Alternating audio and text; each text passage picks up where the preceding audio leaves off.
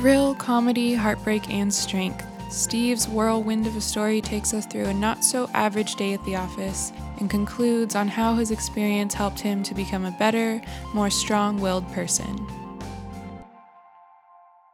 All right, so I'm just going to tell a story about something that made me want to be a better person. This is circa 1996, Diamond Bar. I'm in Diamond Bar, California. I think I'm 26, and I'm a manager of a bank.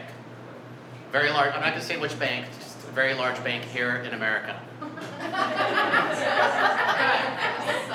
So I have a pet peeve. I'm very much a clean freak, and I always kept my branches super, super clean.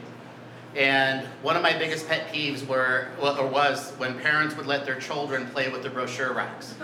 And they would just go and pull the brochures out, and I would always get angry, and I'd always have to find the person that owns the child who is making this mess.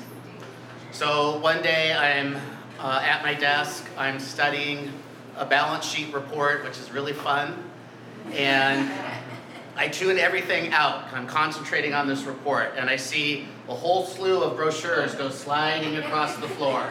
So instantly it gets my attention, and I perk up, and I think, I am going to kill the person who owns this child.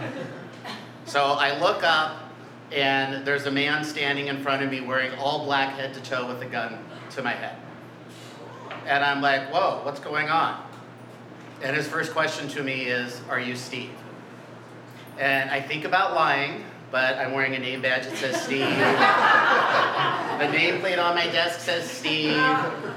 And I look over to where the tellers are, and I see a guy standing on the teller counter with a gun to them, a guy in the lobby with a gun on the customers who are all down on the ground by this point, and another guy at the front door. And I tell the robber, I don't know what to call the guy, so I call him Mr. Robber. And I tell him, I say, can I please go help my tellers because you guys are scaring them? So he says, sure, come on. Only his words weren't quite that friendly, but as I understand, I'm not going to quote him verbatim. And he starts shoving me over, and I get over to the tellers, and I just tell them, remember bank policy, remember what you're trained to do, just follow bank policy. And so I'm taking the money out of their drawer and putting it into, they brought, it's one thing that stood out to me is they brought a dirty pillowcase. Like, really? You couldn't use a new one or a clean one? You had to get the dirtiest one that you had. Right. So I'm putting the money in there, and of course tellers don't keep that much money in their drawers. Maybe, I don't know at the time, maybe 10,000 max. So one of the other robbers got greedy, and he runs into the safe deposit box area and starts screaming, I want more money, I want more money. He starts kicking all the safe deposit boxes.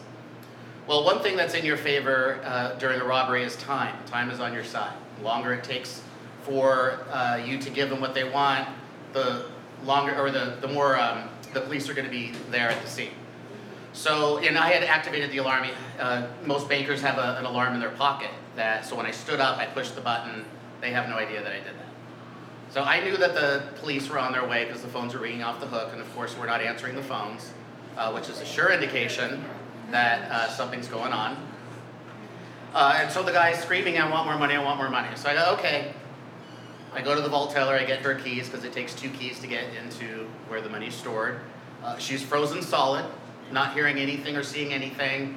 I kind of pry the keys out of her hand, and then she starts following me. And I tell her, nope, you stay here, and you just get down on the ground and do whatever the robbers tell you. And if anything happens in the vault, do not come back there no matter what. Let the police deal with that. That's their job.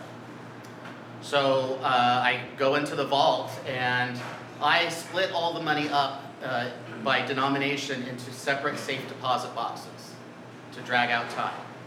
So I go to the ones first, and I start putting the ones in this dirty blue pillowcase, and the guy gets really mad at me, and he hits me in the back, and he goes, I don't want ones. Okay. So I go to the 5, and I start putting the 5s in there. Guy gets pissed again, starts getting a little bit more violent with me. So I tempt my luck, and I go to the 10s, and I start putting those in, and he gets really mad at me. At this point, I'm thinking he is probably going to shoot me, and I seriously thought it was the end of my life. Then I start thinking, what's it going to feel like? Is it going to hurt? Is it going to burn? How long am I going to be alive? You know, all these horrible things. Then I have to push that out of my mind and remember my goal is to get these guys out of there as quickly as possible. So I go to the hundreds, but in a bank, you don't keep a lot of hundreds because it's not a common bill that people use. So maybe I had, I don't know, 30,000 in hundreds. So I put the hundreds in there. He wants more money, so I put the 50s in there, which have even less of that because people just don't ask for it. The big denomination is 20s. So I had 5 ATMs that each took $200,000 in 20s. I had over $1 million in 20s. I did not want to go to the 20s. But the guy started getting really violent and angry. So I thought, it's not my money, what do I care? So I go to the 20s, I open up the compartment, and it's empty. And in the middle of a robbery, I think to myself, oh my God, we've been robbed. And I look at the guy, and I go, that's it, I don't know where this money is. And in my mind, I'm thinking, where is my money? And now I'm getting mad. Now I'm ready to pistol whip somebody. I want to know where all my money is. I'm racking my brain. I'm like, I counted it last night. I know it was there last night. Where's this money? Freaking out. So the guy obviously believed me because then he runs out of the vault and they start leaving the bank. And I tell the guy, I'm not doing anything funny, but I'm going to follow you outside or follow you to the doors because I know the police are outside. I don't want them coming back in and taking us hostage again. So he tells me, do whatever you want, I don't really care. Didn't say it so nicely, but. So I lock the doors and I'm taking a breath and then I'm like, okay. And then I direct everybody to the back of the bank. Whole time I'm thinking, where are my 20s? Well, unbeknownst to me, my assistant and the assistant vault teller had taken all the 20s out of the compartment and they were bundling them up to ship out the excess that we had because we were over our branch limit by a couple $100,000. So they were preparing all of that. They're in the secret compartment in a vault. Every bank has a secret compartment behind the vault that most people don't know about. So they're in that compartment. They're overhearing all this stuff. At first they thought I was just talking to an angry customer because they said I was really calm. Then they realized this was a robbery. So they start hiding the money all over the place. Oh my gosh. So the robbery's done. I finally get my $1.2 million back in 20s. And I realized, okay, we weren't robbed during the robbery, thank God.